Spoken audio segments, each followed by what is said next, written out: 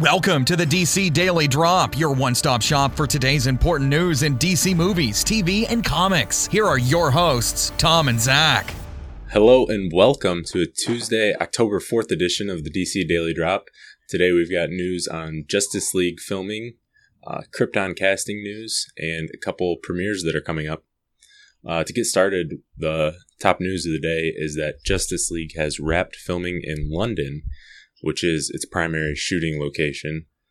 That's according to The Hollywood Reporter, and there was some Instagram posts from Jason Momoa and others that there was a wrap party this past weekend, but they're not completely finished filming. They're, according to The Hollywood Reporter, they still have shooting to do at a more remote location, and that is a mystery location. I think there's been rumors that Iceland is one of the locations they need to shoot at yet, but nothing official has been announced about that. But it's done filming in London. It's been going on since April.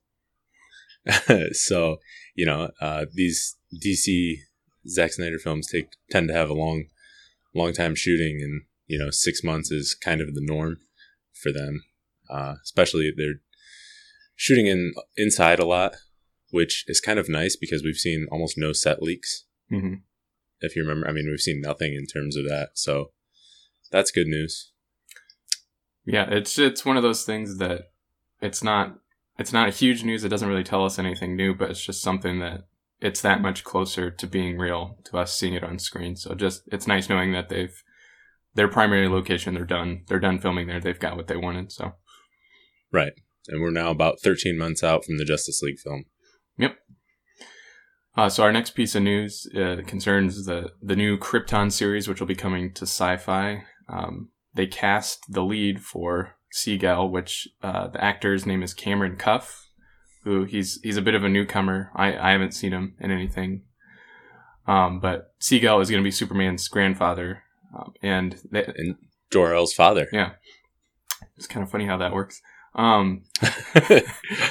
Now that we've established how family trees work, we can get on with it. Yeah, they work the same on Krypton, evidently. So there's a nice little description in the article in Variety, and it says, destined to be the ancestor of Jor-El, the future father of Superman, and Kal-El, the future Superman, Syfy is the scion of the once prosperous El family and is blessed with an intuitive brilliance for all things technical. He's now living in Krypton's lowest caste after his family was stripped of its rank. So Tom, what are you hoping to see in this show?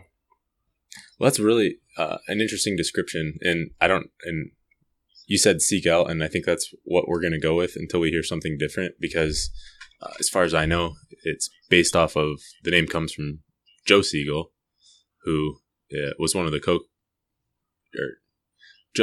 Jerry Siegel, who is one of the co-creators of Superman. So that's what we're going to go with for now. But yeah, they gave a lot of information in the description of the character there. You see that. So Krypton is, normally we see it as a very technologically advanced culture. Mm-hmm. So it looks like they're going to be referencing that with Syfy.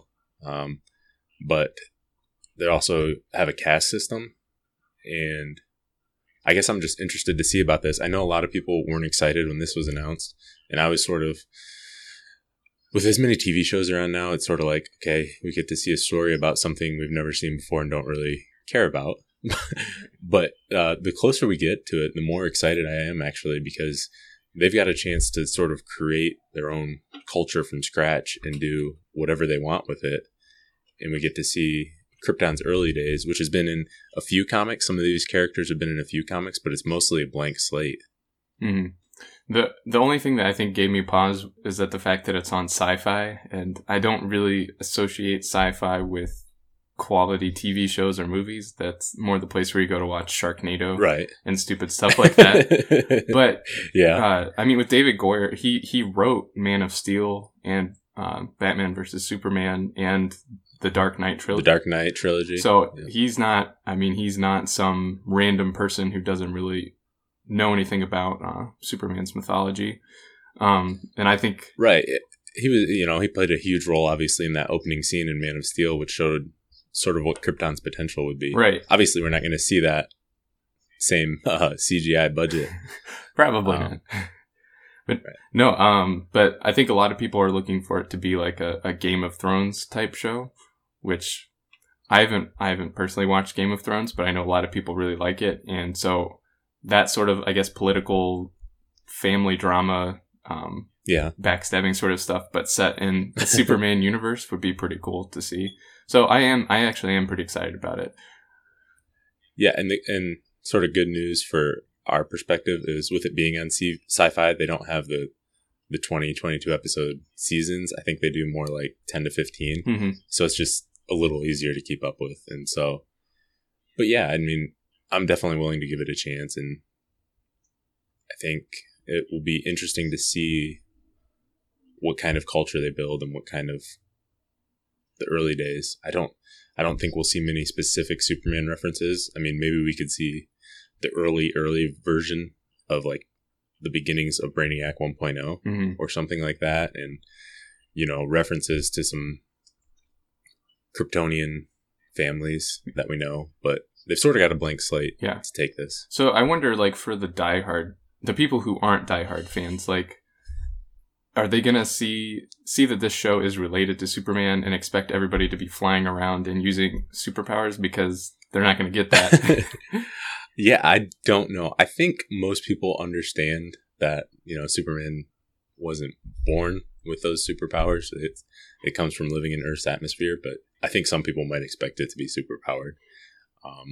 But, oh well. They'll probably figure it out pretty quick. Yeah, they'll realize it pretty quick. So, the only other news we have is that, well, for starters, Flash Season 3 is debuting tonight on the CW, 8 o'clock Eastern Time. And for those of you who don't get the CW or can't make that, it will be available on the CW app, the new CW app we've talked about a few times. That'll be available tomorrow. And then Vixen Season 2 is debuting on October 13th. For those of you who don't know, the Vixen show is an animated short series set in the Flash and Arrow CW verse. Last year with Season 1, they had 6 episodes. I think they were around 5 to 6 minutes apiece. So, I mean, in total, we're looking at 30 minutes of show. So it's not very big, but there's some cool guest stars. They had Grant Gustin as the Flash last year, Stephen Amell as Green Arrow, and I know Katie Cassidy is going to be back in some role as Black Canary or something like that. So yeah, it stars around Vixen, who was in an episode of Arrow last year. We got to see more of her, but this is back in animated form, and that debuts on October 13th. So that's the only news. That's all the news we've got for today. We'll be back again tomorrow. Thanks. Thanks for listening, and make sure to check out DC Daily Drop on Twitter, Facebook, and DCDailyDrop.com. Drop by tomorrow for more DC news.